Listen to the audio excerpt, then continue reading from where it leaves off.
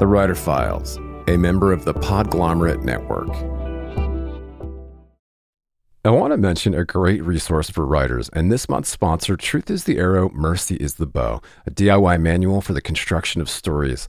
I'll expound later in the show, but the short version is this long-awaited book about the craft of creative writing from New York Times bestselling author Steve Almond sets out to debunk the well-meaning but misguided myths that hold us back from writing our deepest and most honest work. Pick up a copy today of Truth is the Arrow, Mercy is the Bow, wherever you buy books. More soon. Greetings, scribes. I have got some exciting news to share.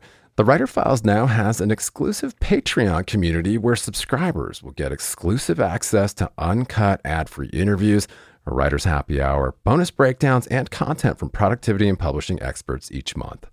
In the meantime, just head over to patreon.com/thewriterfiles. It's free to join Patreon to get a preview, and you can upgrade anytime. That's patreon.com/thewriterfiles.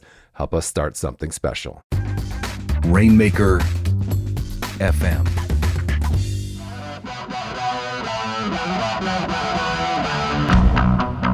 Hey there, and welcome back to The Writer Files. I'm still your host, Kelton Reed, and this week, prolific, best-selling author of the paranormal and dark fantasy, Steff Green, dropped by the show to talk with me about overcoming rejection, perseverance, her inspiring journey from copywriter to bestseller, and her advice to fellow scribes who may be facing adversity.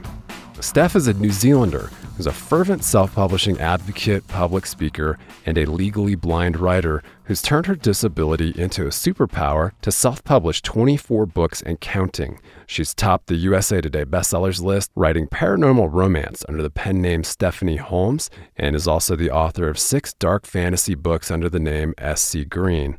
Steff received both the 2017 Attitude Award for Artistic Achievement and was a finalist for the 2018 Women of Influence Award. She recently launched a successful crowdfunding campaign to raise interest and awareness for an anti-bullying storybook for kids that caught the eye of traditional publishers.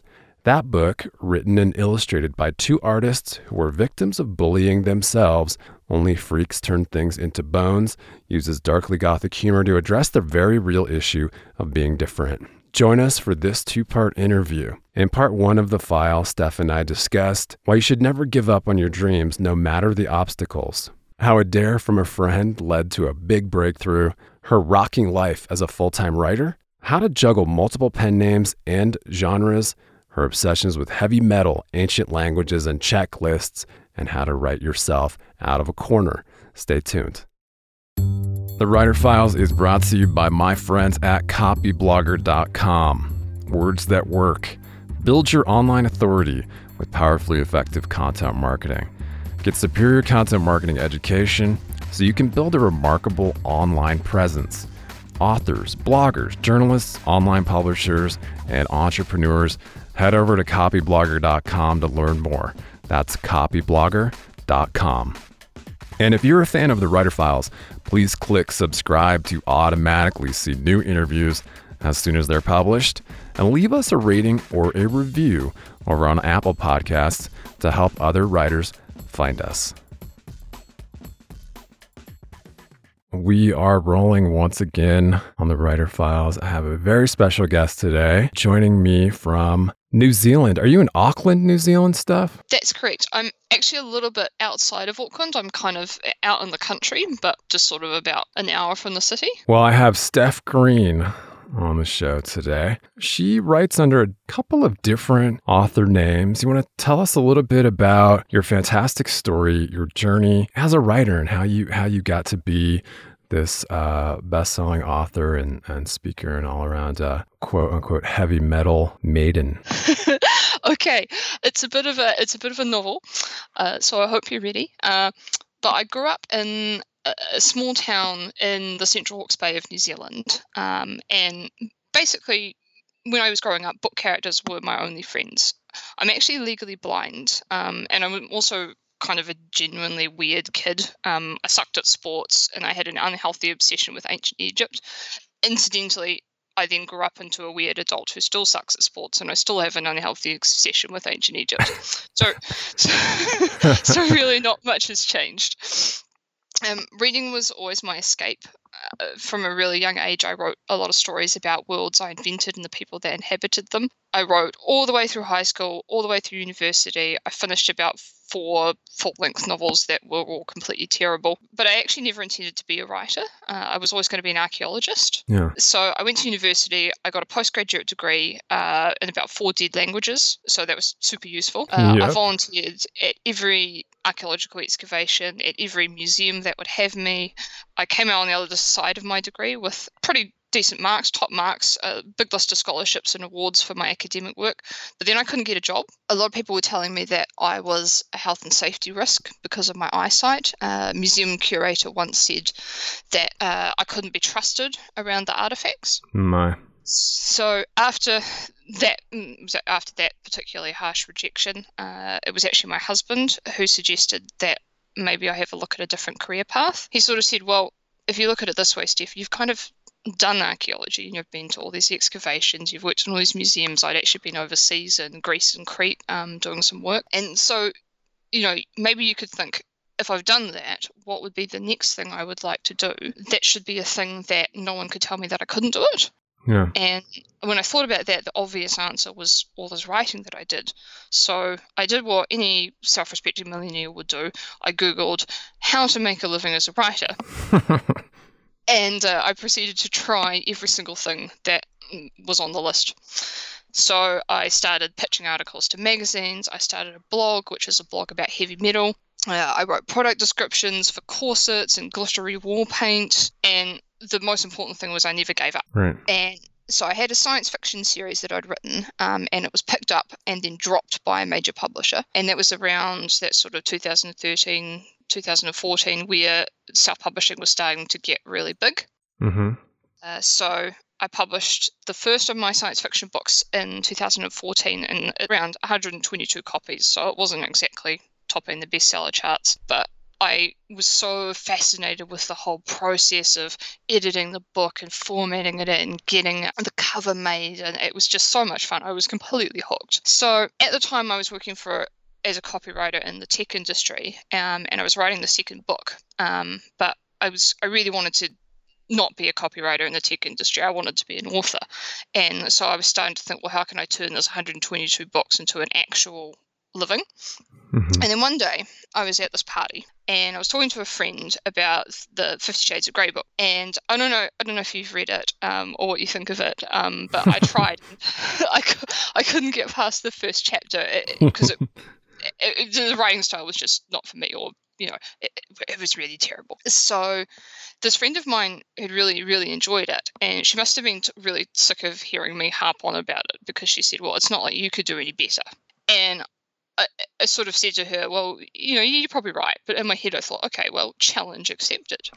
So without telling anyone, in complete secret, I wrote this book called The Art of Cunning, which was a paranormal romance novella about a reclusive artist who shapeshifts into a fox. And he hides from the world because he's different. And then along comes this art gallery assistant who basically blows his whole world open and makes him wish for another kind of life. And I wrote the first draft in this flurry of activity in about 3 weeks. I paid someone $50 to make a cover, and I published it under a completely secret pen name. And it sold 1,000 copies in the first week. Amazing. And I wrote 2 more books to finish the story. I released them the following month, and I kept expecting them to just stop selling, or for Amazon to call me and say, look, we made a mistake, we've totally given you the sales for someone else. But they never called, and then I had to kind of sheepishly tell my husband that I'd made quite a lot of money, but it wasn't from my super serious science fiction books, but it was from these 3 30k romance novellas about a shape-shifting fox artist. So that was May 2015. Fast forward 3 years, I finished 24 books. I've hit some bestseller lists. I've won some awards. I've had some amazing experiences. I've quit my job, and I've acquired an army of cats. That's hilarious. Yeah, and that's basically my story. Yeah, it's quite a story. Earlier in the show, I mentioned an invaluable resource for writers. Truth is the Arrow, Mercy is the Bow, a DIY manual for the construction of stories based on 3 decades of writing, failing, and trying again. Author Steve Almond is a beloved professor at Harvard and Wesleyan and the acclaimed New York Times bestseller of 12 books of fiction and nonfiction. And in Truth is the Arrow, Mercy is the Bow, Steve employs the radical empathy he displayed as a co-host of the Dear Sugars podcast with Cheryl Strayed, where they explored the joys and trials of storytelling to explode myths that hold us back from writing our deepest and truest work. The book includes chapters on plot, character, and chronology, but travels far beyond the earnest intentions of most craft books. It also includes writing prompts to generate new work. Pulitzer Prize-winning author Richard Russo called it one of the best books on writing he's ever read, and also the funniest. Pick up a copy of Truth is the Arrow, Mercy is the Bow, a DIY manual for the construction of stories, wherever you buy books, and add it to your TBR today.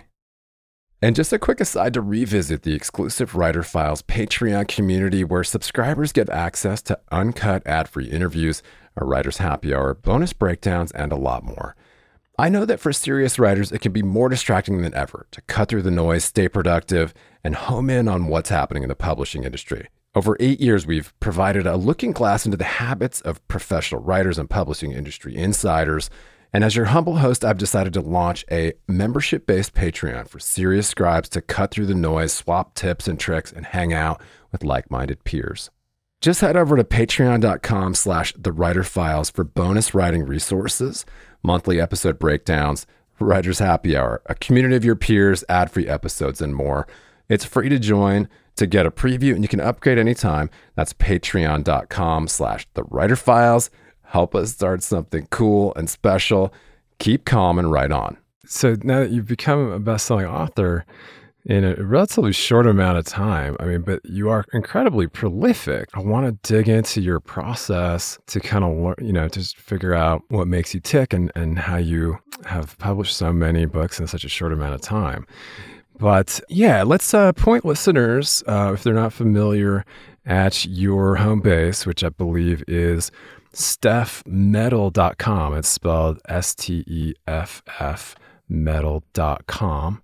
And I believe we can find all of your work there. Yes, that's correct. So I write under two different pen names. I write my paranormal romances with a touch of the gothic as Stephanie Holmes, and that's with two Fs. And I've also got some science fiction, sort of new weird fiction under SC Green. And then I've also got a few other random projects because I've recently finished this Kickstarter campaign to fund my gothic children's book, which is about a little Grim Reaper who gets bullied. And so all the books are on Amazon, except the picture book hasn't released yet. And some of my backlist, not all of it, is on other platforms like iBooks and Kobo. But the absolute best place to find everything Steff related is my website, steffmetal.com. I've got a blog there that I update every week. There's lots of articles for writers. There's lots of funny stories about my travels and about music and kind of the scene. And it's also where you can pre-order the children's picture book and join. I've got a newsletter there called The Creative Rebel,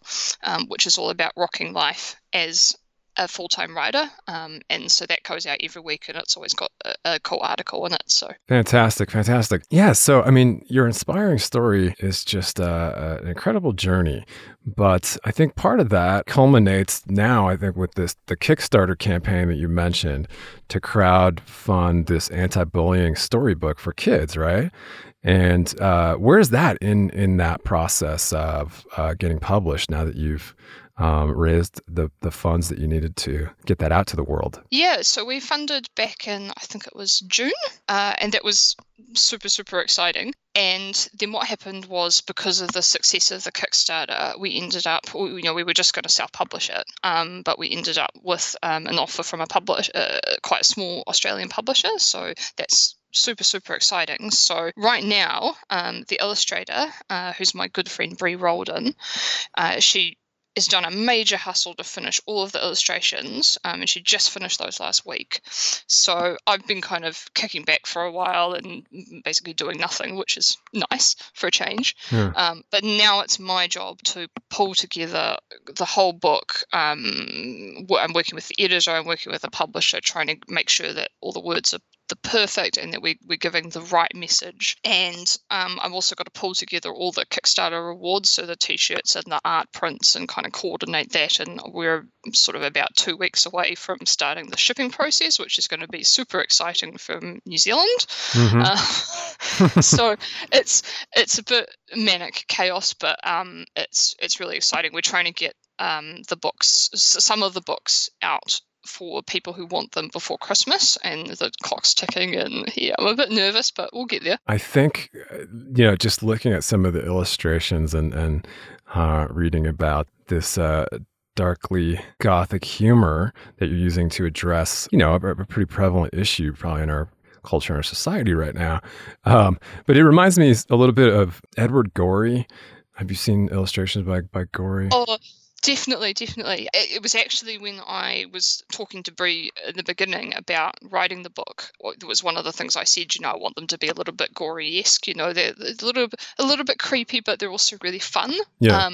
People have also said that her style reminds people a lot of kind of Scandinavian artwork, so that's really cool as well. Yeah, that's beautiful, and I'm sure that will be a hit because it seems to kind of tick all the boxes. A little bit outside the box, but things like that tend to resonate with people, especially right now. Yeah, the feedback we've had has been amazing, and a lot of, because really adults are the people that buy it, so I haven't heard from many kids yet, but there's so many adults who've said to me, gosh, I really wish I'd had this book when I was little. Yeah. So. Well, I look forward to seeing that one, and you've just got your fingers in a lot of different pies, a lot of different genres, and let's turn to your productivity some. And it seems interesting to me, especially that you've got this background in marketing, and that's got to be especially helpful to your career as a self-published author, a self-publishing advocate, somebody who speaks with authors quite often about important things like content marketing, or as you say, that funnel, right, that you're creating for your readers, getting them onto an email list and so on and so forth. But let's turn to your productivity and kind of find out how you do how you wear all these different hats and are alternately very prolific author. So how much time are you spending actually sitting down, getting words? Are you switching between, the marketing piece and then the ideation piece, or, how do you put it all together? So what I do is I work 5 days a week, and I try to spend the morning, which is my most productive time, just very, very actively writing on whatever projects I'm working on. And if I'm getting a bit bored of one project, I'll, or I'm slowing down a bit, I'll switch to something else. Yeah. I also still do a bit of freelance work. So, I'm trying to get that done as well, which is, in an ideal world, I'd be able to leave that. But I'm not quite at that point yet. So in the morning I'm trying to get my words done, and then in the afternoons I'll try and do all the sort of marketing things associated with, running my life. So that's when I'll be uploading articles to the blog or sending out my newsletter, or at the moment I'm organising a big giveaway for the end of, I'm putting out the final book in a series, so I'm doing this big reader giveaway. So I've been buying all the items for the giveaway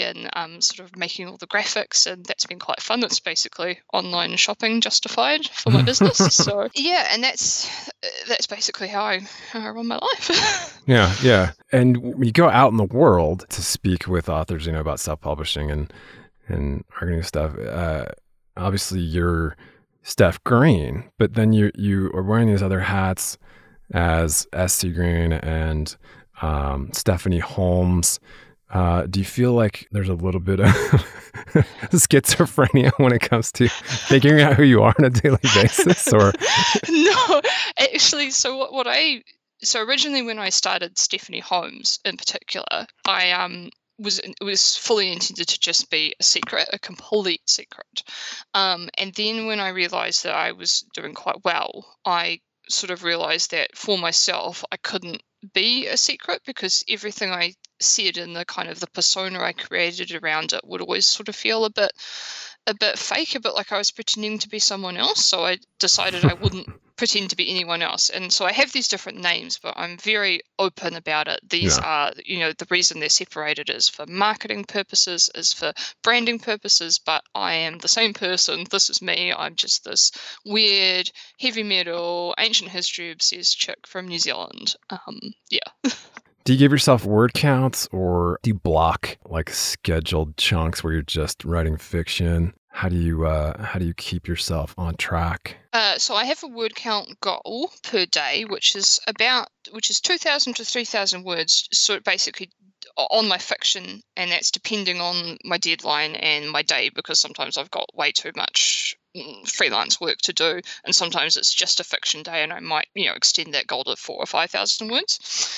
So at the beginning of the day, I have all my to-do list written out of all the things I want to do that day, and I separate the word count goal down into 1,000-word blocks. So on my to-do list goes the title of the book and then 1,000 words, and then I might write that 3 times if I've got 3,000 words to do. So every time I do 1,000 words, I can cross one item off my to-do list. I'm a little bit addicted to crossing things off the list or deleting them. Okay. So that really helps, and it just means that I can cross something off in 20 minutes, 30 minutes, an hour instead of in like 3 hours time. Yeah.